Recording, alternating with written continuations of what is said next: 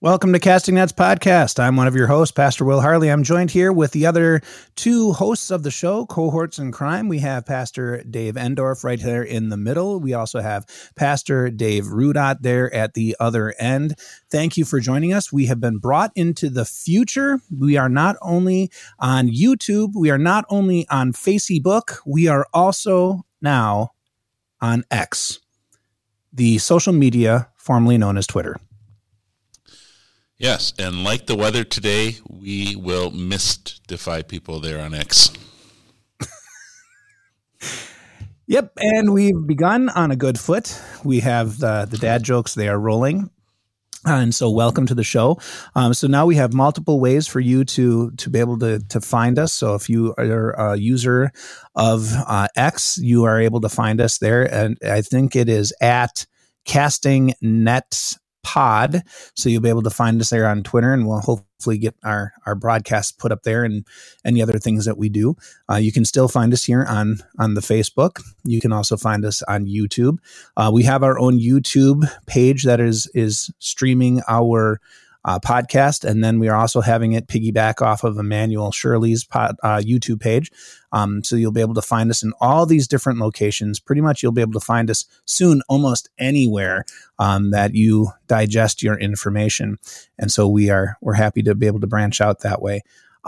Today's broadcast, of course, always brought to you by Good Coffee. We do have a little bit more. We've had a petition for some extra funds to come in through Half and Half Fellowship Coffee, and so we're really kind of looking to see if that's something that we can get behind and say we can support.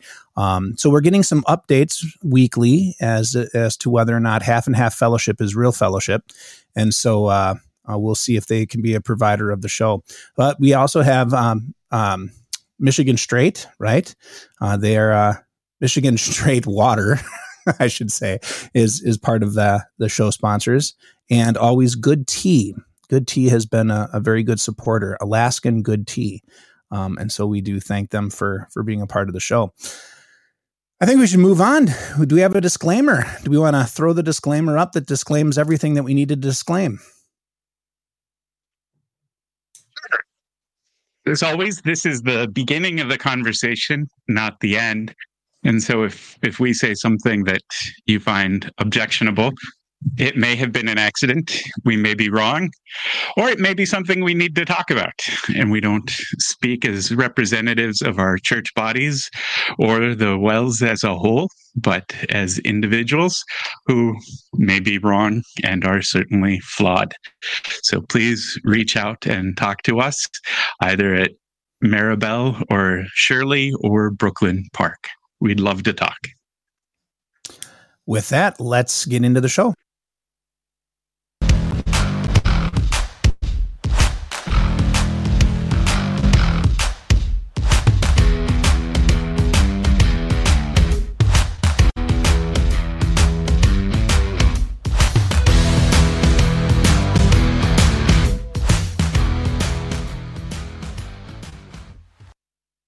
Welcome back. Thank you for sticking with us through the pre-show and also through our introduction. We are continuing our conversation on what's the difference anyway, and we have been kind of walking our way now through 8 doctrines that divide the church.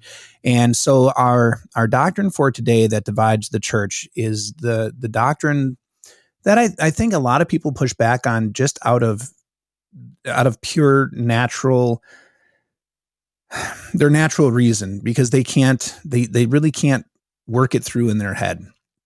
And that's the doctrine of original sin. And so we're talking today about the doctrine of original sin. What is it? What is the sin thing anyway? And why is this really kind of put a divide between a lot of the Christian denominations that are out there?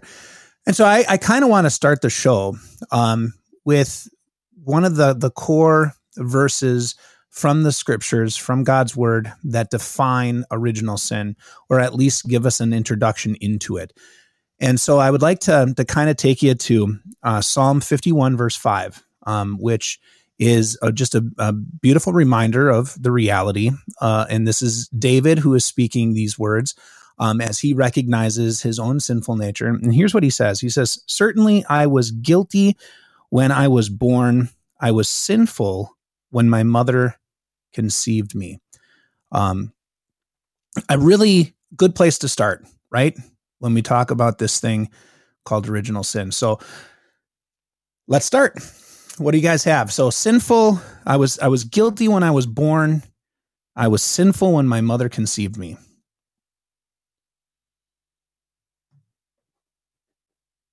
What do you think? What's David's point? I agree. Yes. Yeah, David was horrible. Yes, he was. Well, and really, that's actually a good thing to address, is that this isn't just David, beating himself up or feeling overly guilty or dramatic. He's addressing in himself, the root cause of his actions. Why do I do the things that I do? Because I'm a sinner and I was born sinful. There was a football player who stomped on a guy's head in a football game. And then in his apology on TV afterwards, he said, "I'm not the type of guy who does that." It's like, you just did it. Clearly, you're the type of guy who does that. Sure. And that's obviously, the disconnect that a lot of people have. Why do we say that we're sinners? Because we are. Sure. We're people who sin. And where does that come from? Because I was born a sinner. Because I didn't have the image of God when I was born. And that's what original sin is. And the confessions describe it as, being born without true fear of God, true faith in God, true trust in God, and with evil desires. Okay. And it even goes even further than that. I mean, you have Paul describing in Ephesians, right, that this sin that we have makes us dead. Our trespasses, the things that we have done, make us dead to God. So when God sees us, we are not as the living, breathing things that He has created, but we're dead things. Again, you have the concepts that's being brought out that Jesus will say that those who sin are hostile to God, right? That we're an enemy as sinners. God says do, and we don't want to do. God says be this way, and we don't want to be that way. And I think so. Maybe not only is it something that starts from the very nature, but maybe we should talk about what sin is. So maybe we should step back a little bit and say, okay, we talk about this thing called sin, which I don't know if is in modern language anymore, right? Except maybe in a church where you'll find the idea of sin. So maybe we should talk about what is it. Well, just for a second here, I want to jump in and say that the one disagreeing with the Lutheran confessions was Pastor Will Harley, and anybody who wants to take that up, it should be Pastor Will Harley at St. John's, Maryville. Disagreeing with the Lutheran confessions. Well, hey, we have to start somewhere. What is sin? What is this thing called sin?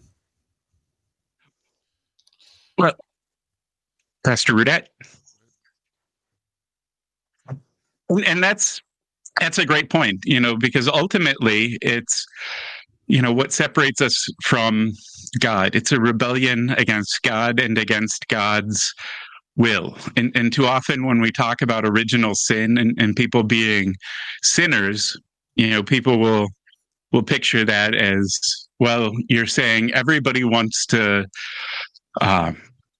go out and kick puppies and commit murder and rape and that. And that's not what we're saying.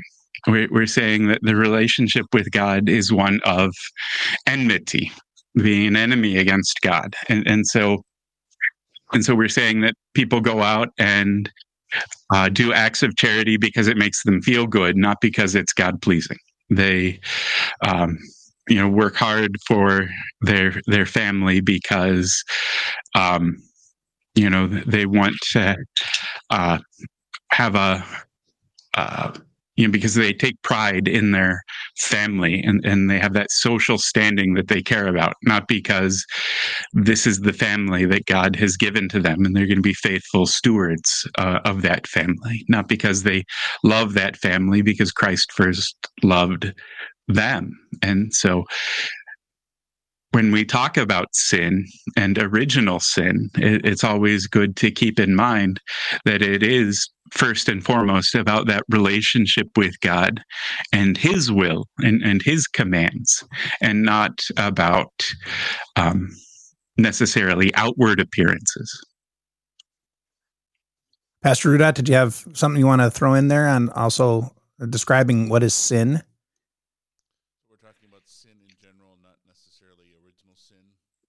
Well, starting out with just a definition of sin, yeah. Yeah, you had an outline there. Did you want to go through that outline, or you just? We are. I'm working my way into it. Okay. I make that reference because you didn't start the way that the outline started. So I know, because I thought about it later. You're going to go beyond the confessions. Now you're going to go beyond the outline that you even sent. Go beyond. Highly up to today. Secret knowledge.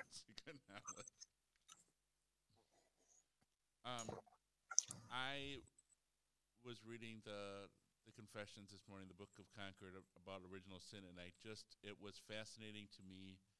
I liked everything that Dave was saying about how sin isn't just like doing bad things, but it is this state of hostility towards God. The sinful mind is hostile to God, as we read in Romans.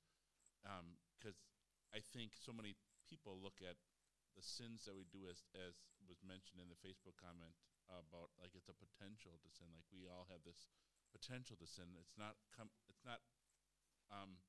a default. What would you call it? I'm being very careful because you can't say it's not human nature, because human nature isn't by nature sinful, but it's a corruption of that sinful nature. It's not a new substance that's God created or God creates when He creates human beings. It's because it's a characteristic of, not a characteristic, but a deformity of that substance, that this is a part of us at our very core that is completely hostile against God. It's not something that we are born away from, or that we can somehow be freed from, other than ultimately through death, isn't it? It's just, we're always going to be corrupted until the resurrection, I should say. Yeah, you almost start talking, if you're going to go back to how some of the reformers talk about it and how we talked about it in seminary and things like that. There's a difference between the essence of something and its attributes, right? And you would say that the core essence of mankind is not one that is supposed to be sinful, and that way we can say Christ is man in man's essence. He doesn't carry that attribute of sin, which kind of comes. So you kind of want to break that up into an idea. You would say, so most people have 2 arms and 2 legs. So if you find a man who has a missing arm, is he still a man? And the answer is yes, because the 2 arms, 2 legs are attributes, right? But they don't make you who you are. You're still a man. So the essence of what a man is, or an essence of what a person is something that God has given to us. And now tacked on to that so closely is this thing called sin. And I think sometimes in our life, we do want to try to downplay sin. And you guys have both brought that up, where we look at sin and we say, okay, maybe we've taught it even in confirmation. We said sin is missing the mark, right? God said, do this. God says, shoot the arrow here. And we've woofed it, and it just went right over the target, or it went just a little bit off. And I think sometimes, and this is where to make people happy, we come back to the outline.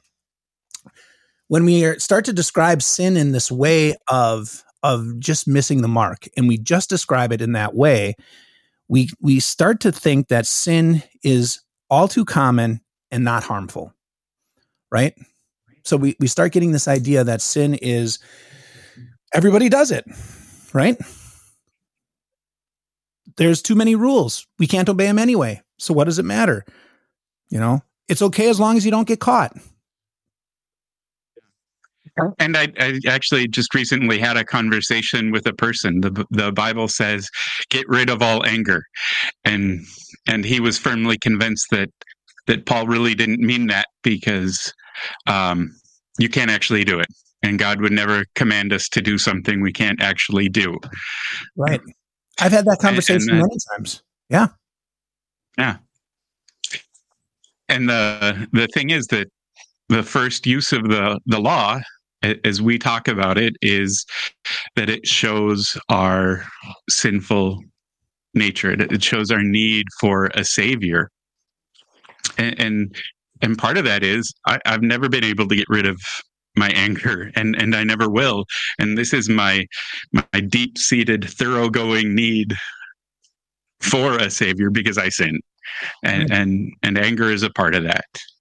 Well, and I've often felt that conversation was interesting, because, like you, I've had that conversation many times, especially in Big Class, when we talk about original sin, and we go through how thoroughly sin has corrupted us, right? And it's not, if you remove sin, we would still be people, but it can't be removed because we're the problem. And as we go through that, they question, well, why would God demand things of us that we as sinners cannot do? That doesn't seem fair. And I kind of bring in, I try to make an illustration with like credit cards, right? So you fill out your paperwork, you get cleared by a credit card company for, $15,000.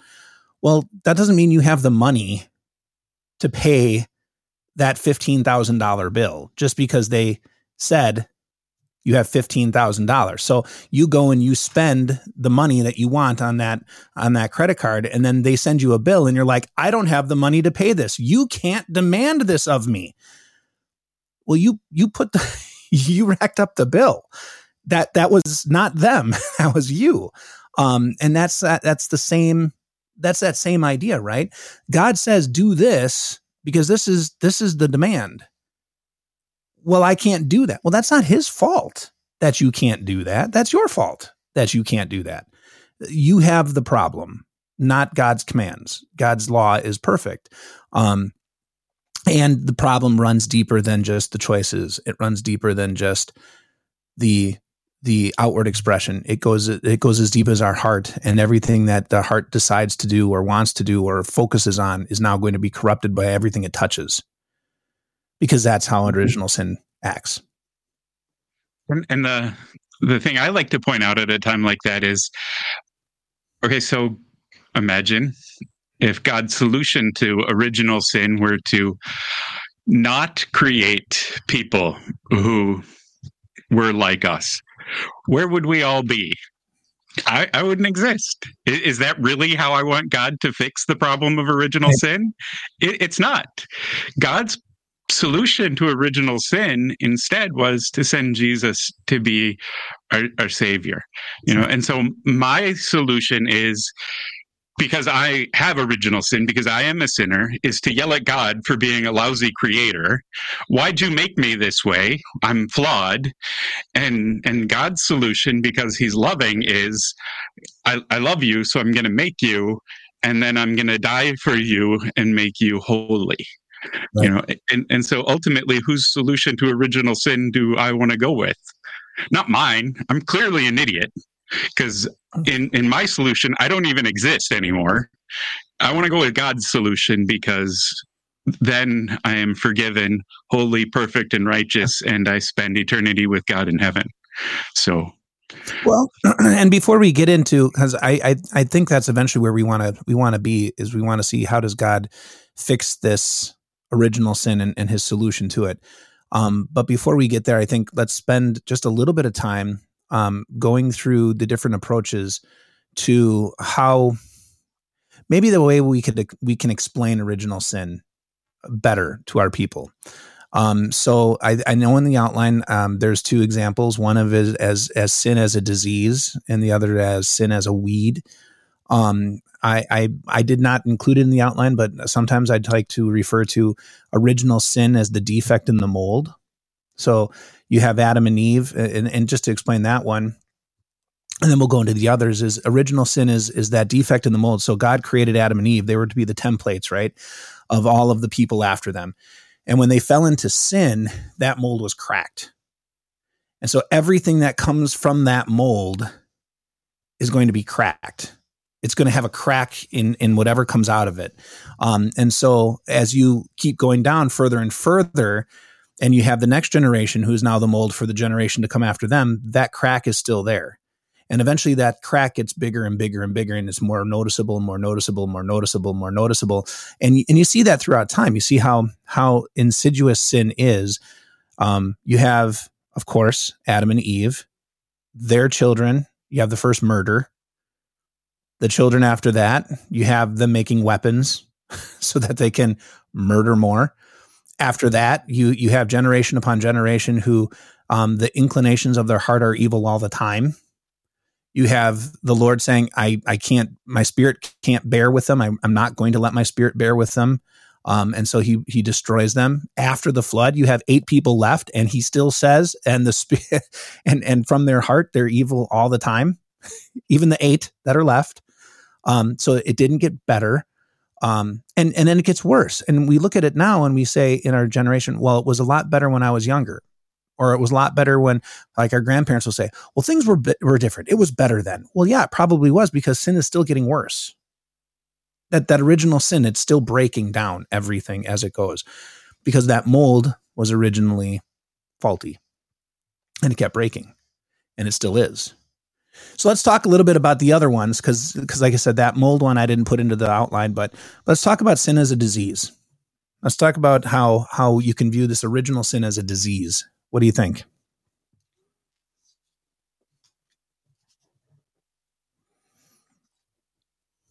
I don't know if I've ever used sin, or original sin, as a disease in a Bible class, or so now you can, I've never really talked about it that way. I just talked about more like a state, or maybe our default programming. I can certainly see the value in someone saying, your original sin is something that it has a cause. I mean, the things that you do, you go, why did I do that terrible thing? Why did I say that terrible thing? Well, because you have this disease that's affecting you that has a cause, which is Adam and Eve's fall into sin. And I think you have your original sin where we're thinking of it in a side of a disease that has a symptom. So you can look at it and you say, this happened in my life. Why did that happen? Well, there's a symptom, right? There's problems. So you can look at them. Yeah, go ahead. No, I was just saying that as part of that symptom we sometimes try to fix the symptom, but that's not the problem. Yeah, that's exactly what I was going to say. If your symptoms are lesser, it doesn't make the disease any lesser. Just because you don't feel it doesn't mean you don't have a problem. I think with my back issues, I can take all kinds of meds to suppress the symptoms, but it still is a problem. That's still there. Right.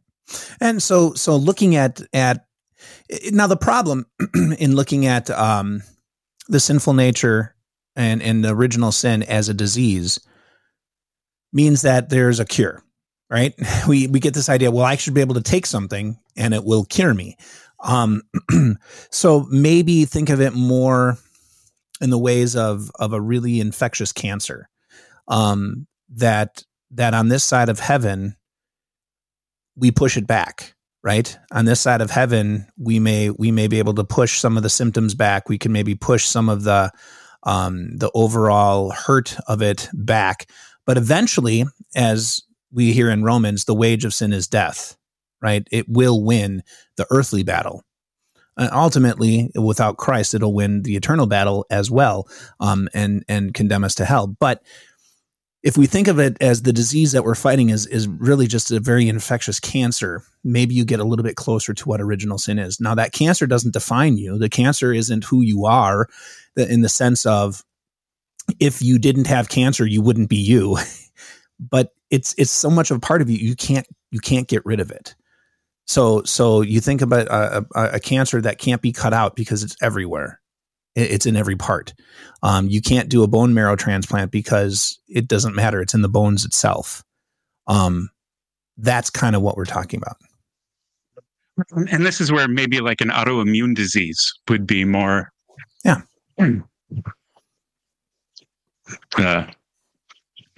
analogous to what we're going for. The body's destroying itself. Sure. And you can't get rid of it because it's your body, right? Mm-hmm. Yeah.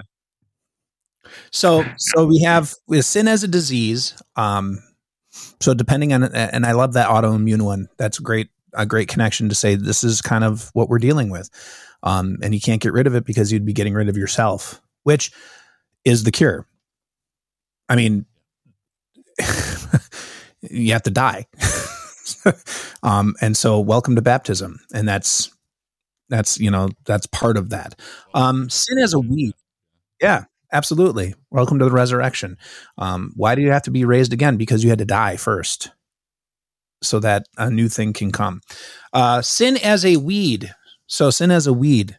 I have to admit, I've used the sin as a disease, and I've used in my Bible information classes sin as like that mold, which I kind of threw out there as well.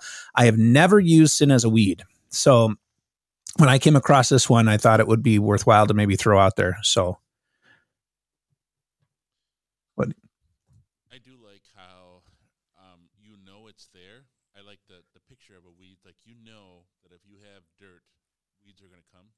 But there's no apparent source for that. You can't just I'm going to have this ground here and I'm going to nuke it with all kinds of radiation and then I'm going to put some bacteria in there and then I'm going to have this brand new dirt that's been cleansed of everything. You put it out there and sure enough, weeds come up. It's just it doesn't seem like there is a way to trace where it comes from, but it's always there. Yeah, and maybe you've noticed this when we were living in South Dakota, especially, you would have the really, really dry times and everything else would die. And the only green things out in the grass were the weeds, right? They were just, didn't matter. You have a lot of rain, weeds. You had no rain, weeds. Weeds were always there. And then you go out there and you try to kill them and they came back and they were worse. What you used to kill them before, they wouldn't die. So in that respect, I can definitely say, there is some connection to that original sin. And all three of us have served farmers, and so we can certainly press that point where the farmer can do all he can to try to get rid of it. He can try different things. He can try this treatment, that treatment, but he knows it's still shaking the dice. There still is weeds there. He can't completely eradicate the problem of weeds in his fields. And maybe it's an interesting thing to think about. I was just thinking about it, as the farmer, and both for the disease and also with this idea of the weeds, the things that mankind come up with to try to fix the problem only destroys and harms the things they don't want it to harm. Like when we have a disease, we go to immune disease or we go to cancer or something like that. What's the cure? Let's give them radiation, right? It affects the whole body. Let's go through immense surgeries to cut things out. Affects the whole body. With weeds, let's kill, but we have to have such a strong killer. It kills everything, right? And makes everything toxic. It seems like everything we try to do to fix the problem, which doesn't fix the problem at all, it just sometimes makes it worse, seems to affect the body. Do you feel that way maybe? And this is off the page a little bit, but do you feel that way, that that's what we do in life, especially without Christ? That we see the symptoms and we're like, we can fix this symptom. And so we make this overarching rule, or we do a wide sweeping change of something and it just breaks something else. Absolutely. Because there's a reason, Luther begins all of the 10 commandments, all the explanations of the 10 commandments with, we should fear, love, and trust in God, because at their heart, they're all about that relationship with God. And so you look at, the political system today, and part of the reason it's broken is because you've got two sides, the right and the left, who are both arguing that the way to fix the world is a better political system. If we run the world this way, we're going to make things better. Or the other side says the same thing. We got to run the world this way to fix the problems of the world. And the reality is, No, that's not what's going to fix the world. The problem is sin. And so why wouldn't it fix the world? What? Because it doesn't address the heart. It doesn't change people's nature. And so people are going to find a way to go on sinning no matter what the political system is. And that's what we have always seen throughout human history. It's what you see throughout the Bible. You have, Moses as the leader. You have no leader with the judges. You have kings. You have all kinds of different things. And none of it's a solution. The solution is Christ. You even have God being the ruler, right? Working through his prophets. And they're like, we don't like this. Absolutely. Yeah. And all of this is meant to be a lesson to God's people that you don't need an earthly ruler to fix the problems. You need the prophet, priest, and king in Christ. And I also would probably just throw in there that the reason not only does the everything we try to do to fix the problem only tackle a symptom and not the heart, I would say that everything that we try to do is tainted with the very problem itself because it's coming from a tainted pool. So every good idea that we have has its issues because we have issues and we have our own blind spots because of sin. And I know maybe our listeners don't want to hear that, and they don't want to come to terms with the fact that having a blind spot to especially our own pet sins, the things that we enjoy, is a sin. And those are the blind spots. Leaving loopholes open for people, that's a sin, right? We're giving people the okay that they can do something in this way for this purpose, because we know they're going to do it anyway. It just brings to mind Moses going to the Lord and saying, Lord, can the people divorce? And the Lord, making a comment that they're going to do it anyway, right? That because they're a sinful people, they want to do these things. And then he said, okay, infidelity, abuse, right? If those things happen, that breaks that bond. But that's not because God wanted to break that bond. It's not because that made God happy. It was because sinful people do sinful things and break things because we're sinners. And so, that happens in the world. That's a scary thing to me. It's a very scary thing. Because sometimes I think we do that even in the church. At the same time as it's a scary thing, it's important to understand that this is also something we look at head on and address because we want to see God's patience, God's patience through, the 2,000 years of God's people from Abraham to Christ. God hated the arrangements and how God messed up, or not how God, but how people messed up marriage with the patriarchs and with his people. But he was patient with them because he wants to save, and he wanted to send Christ into the world. And it's that patient God who was there to die on the cross to pay for the sins of the world. And we want to look at the depth of God's sin, not just to make us feel bad, but so that we know how great God's patience is for those times when we can't sleep in the middle of the night and we're racked with guilt because I can't believe I did it again. And now how could God still love me? And that's how we know, because we have this whole 6,000 years of God's track record watching over and blessing people who needed patience. So I like how we're getting the segue into God's response, into the Lord's response to original sin and the sinful nature. So I want to start our conversation on this as we kind of make our segue into where we all want to go, which is to talk about the gospel. And we each had Freudian slips. So, I'm accused of not liking the confessions. We could probably accuse you of saying God made a mistake. So, well, he did make me. So, but I think one of the things that we have to confront as we make our segue into the proclamation of the gospel, and we look at not only what does God say about sin, but what does God do for the sinner, is maybe to confront a question. And again, and I apologize, Pastor Rudot, it's not in the notes, but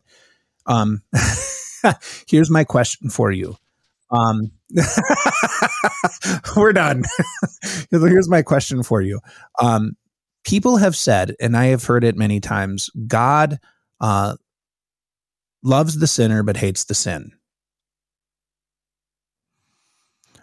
Do you find that to be a hindrance to the clarity of the gospel proclamation and God's reaction to sin? I just had a sermon that just completely debunked that phrase, God loves the sinner and hates the sin. Well, now is the time to share that. 2 Corinthians, we're talking about being reconciled to God. We're on our mountain. We're on our mountain. God's on his mountain. We are sinners that have rejected him, and he does not want anything to do with us except for the fact that he chose Christ. And so because of Christ, he comes across on that bridge between himself and us. Because of Christ, God can be reconciled to us. So God hates the sinner because he is a sinner, but then God also loves the sinner because of Christ, only because of Christ, and only because of what Christ has done.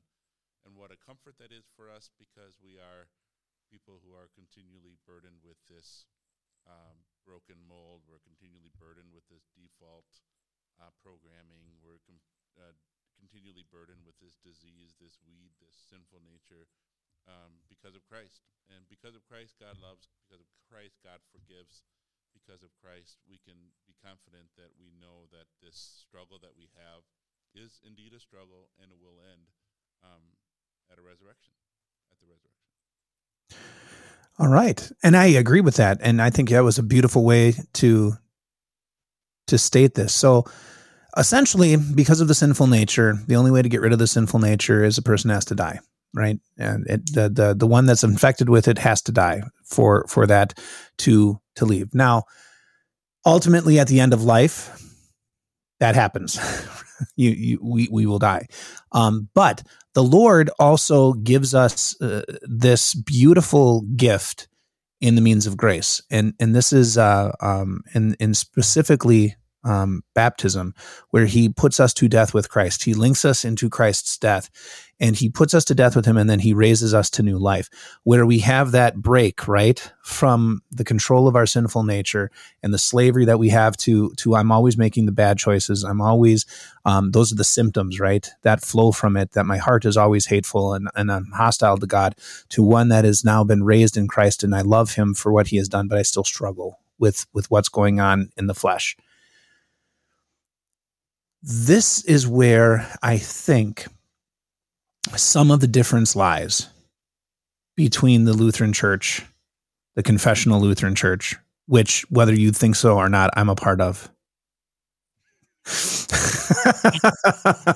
I think this is where the difference is, right? Between the Lutheran Church and other churches. So in the last, we have about 13 minutes or so. Do we want to maybe highlight some of the differences? I mean, this is what this is the podcast. What's the difference? 8 doctrines that divide the church. This doctrine of original sin divides. Why? I mean, you're absolutely right that apart from the Calvinist church, the followers of John Calvin and the Reformed Church, who talk about total depravity, this would be something that separates us from pretty much the rest of Christianity, because as they talk about original sin, they're going to talk about it in ways that minimize it, and so they'll talk about it as something that's, not so bad. The 2 illustrations that come to mind are they'll describe you as a block of wood. You don't necessarily resist God, but you don't help either, or they'll talk about it as like chalk dust. It's something that's on top of you, but it can be brushed off. It can be removed. It can be. It's not that deep seated. It's not that thorough going, and because of that idea of original sin, all of these types of work righteousness or cooperating in salvation, all of these other ideas, can come into play as well. You participate in your own salvation in some way. Yeah, I think that is one of the biggest breaks. So in the idea of original sin, you have many and I would even say the Catholic Church in some senses will say, yes, we're born sinful, but we have that shred of grace, right? We have that little bit of God's grace, the divine spark that helps lead us to make the choices that, make good choices that will lead us to the cross. And you have I don't know I know the Baptist Church does this. I don't know if the Methodist Church does as well, but you have sometimes that idea of the tabula rasa, which is that idea that children are born a blank slate, and sin is a learned trait, and that's something that kind of grows with them because people have made bad choices around them, and so they kind of gain those bad choices. And they look at that original sin as not necessarily something that is transmitted down, but look at that was the bad choice of Adam and Eve. That was, they made a bad choice, and now we have a tendency to make bad choices too. And like you said, minimize what sin is. And so the Catholic Church would lean more towards like the chalk dust view of original sin. And so you have it and it's there, but in baptism, you kind of get rid of it. And so now you can live not just a good life, but you can live a life that is so super abundant with good works that you can add to Christ's good works and help save other people and get them to heaven. Sure. And yeah, it's kind of hard to nail down the Methodist Church, especially the United Methodist Church in America, but definitely the blank slate kind of an idea, the block of wood, and this is where you come in blaming society, blaming nurture, that type of a thing. Well, it's also where you get, and not to go into the political side, but it's also where you get these social justice warriors, where if we can just change society, if we can just get the laws to be on our side, then we can stop these things. We can almost bring heaven on earth because we can get rid of sin, almost a utopian idea. And it will never happen because sin is too ingrained. It's that disease. It's that broken mold, however you wanted to describe it. It's so much a part of us. Everything we try is going to be broken, which then I guess leads us to that final point, which is a divide within the churches. And that divide is, how does this sin go away? And in the Lutheran Church, we highlight the work of the means of grace, right? God working on us to put us to death in Christ and raise us to new life. The work of the gospel and the work of the Spirit that continues to condemn God's law that condemns the sinful nature, and God's gospel that brings us and rises us new every day. This is the work of God alone, not a fix of the problem from within us, but a fix of the problem extranos, outside of us, right? Coming from outside, working upon us. Now that's different from everyone else. How so? Absolutely. And so, in the more modern mainstream branches of Christianity, like the United Methodist Church, you would see them working to reform society, and so they look at dealing with sin by trying to reshape society, and that's why they're very politically active in that sense. But also in the evangelical world, because they don't get the means of grace, you'll see them trying to reshape society because they kind of figure the more Christian America is, the more people are going to make that step in deciding for Christ, the more conducive it'll be for doing gospel outreach and ministry. Because they don't trust the word of God to work faith in people's hearts. And so, the theology about original sin is something that pervades, everything that they do. Pastor Rudot?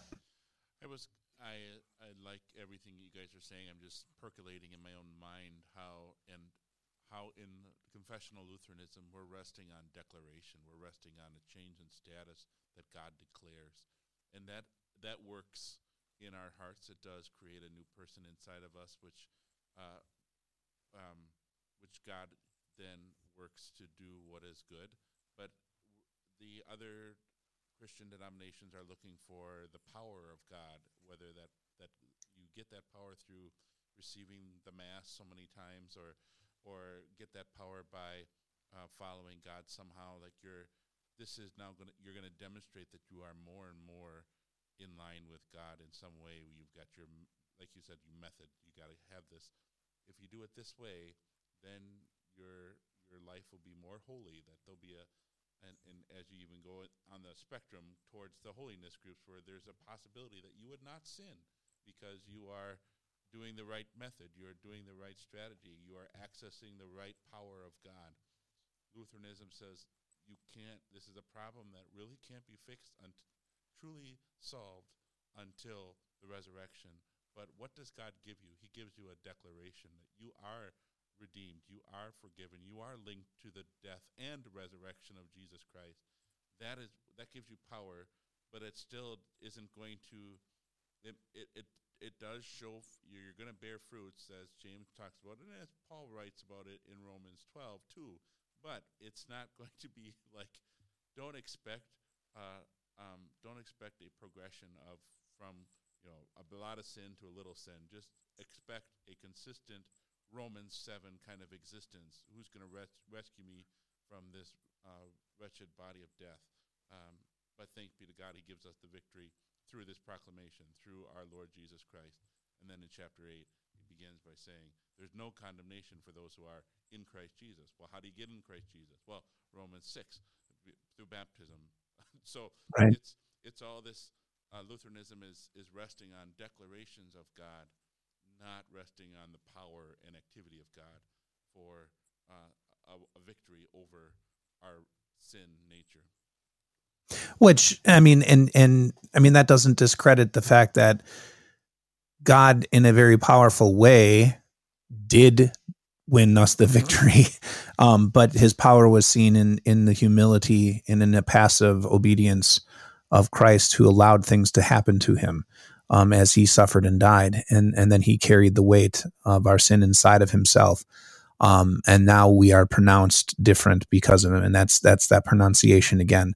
And there is something to be said. And I think it's that tension that we have, right? That there's the tension that Luther would bring up in the large catechism, that our sinful nature continues to try to come back. It continues to try to float back up. And so we have to drown our sinful nature every day in the waters of our baptism. And so we remember our baptism every single day, because in this side of heaven, there's the new creation that God has made that strives and loves the Lord and wants to do what the Lord has given for us to do. And then there's the old part of us that still hangs on, and it wants nothing to do with God, and it wants to rear its ugly head again, and it wants to kick the new man out. It wants to kick everything that God is doing out.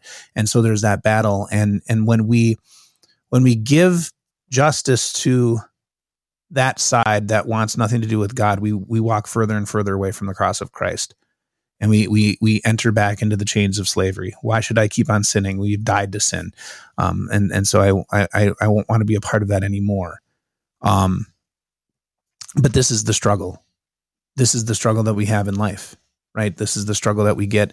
That original sin still is a part of us on this side of heaven. And after that, new creation.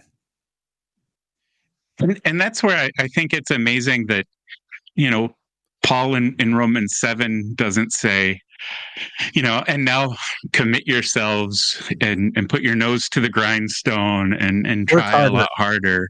It's and Christ gives us the victory. And then he goes to Romans 8:1. There is no condemnation for those who are in Christ Jesus. He doesn't say there's no longer a reason for you to be condemned. He just says you're not going to be. Yeah, which is amazing. And so I like to point out to people that, this is why in the divine service, when we have the confession and absolution, we don't confess necessarily specific individual sins. We confess that we are sinners, because we are. And so that we know we are forgiven for being sinners. And then during the week, when we sin, we know we are forgiven for that sin, but we also remember, I've already been forgiven for being a sinner. So obviously this is taken care of too. And it's the greatness of that comfort in the big thing that is there to comfort us throughout the week in the smaller things as we run into those individual sins. If I've already been forgiven for being a sinner, this is taken care of as well. And so when we talk about original sin, it is there also for that reason, for that comfort throughout our lives. The big thing has been taken care of. The little things are fixed. Just kind of as my final note that I would like to, as you were speaking that, I was just thinking, David, he says, not any of the Davids here, one far more of a sinner, said that he was sinful from the moment his mother conceived him. And yet the proclamation of his sins forgiven in Christ was from all eternity. I mean, that God had a plan to send his son, that he would be redeemed, right? That David would be redeemed was a plan a lot longer than he had been a sinner. I mean, that's kind of a neat, to me, I guess, that's kind of a neat thing to think about, that from all eternity, God planned to send his son to die for me, and I wasn't even born yet. I wasn't even born a sinner, but I was that important. And so are you. I mean, even though you make fun of me. I was just going to say, we have to do that every show now, because otherwise he won't give us any Latin quotes. Because he gave us like 3 Latin terms in one podcast. We don't get that unless we rip him a little bit. Well, thank you very much. It activates something deep inside of him. That proves that I am confessional. I have no actual doubt that you're confession, just to be clear. So anyway, thank you very much.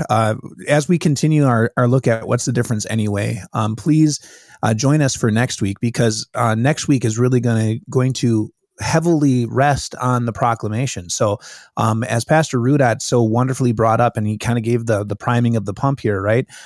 As he says, we in the Lutheran Church deal with proclamation, what is spoken over us.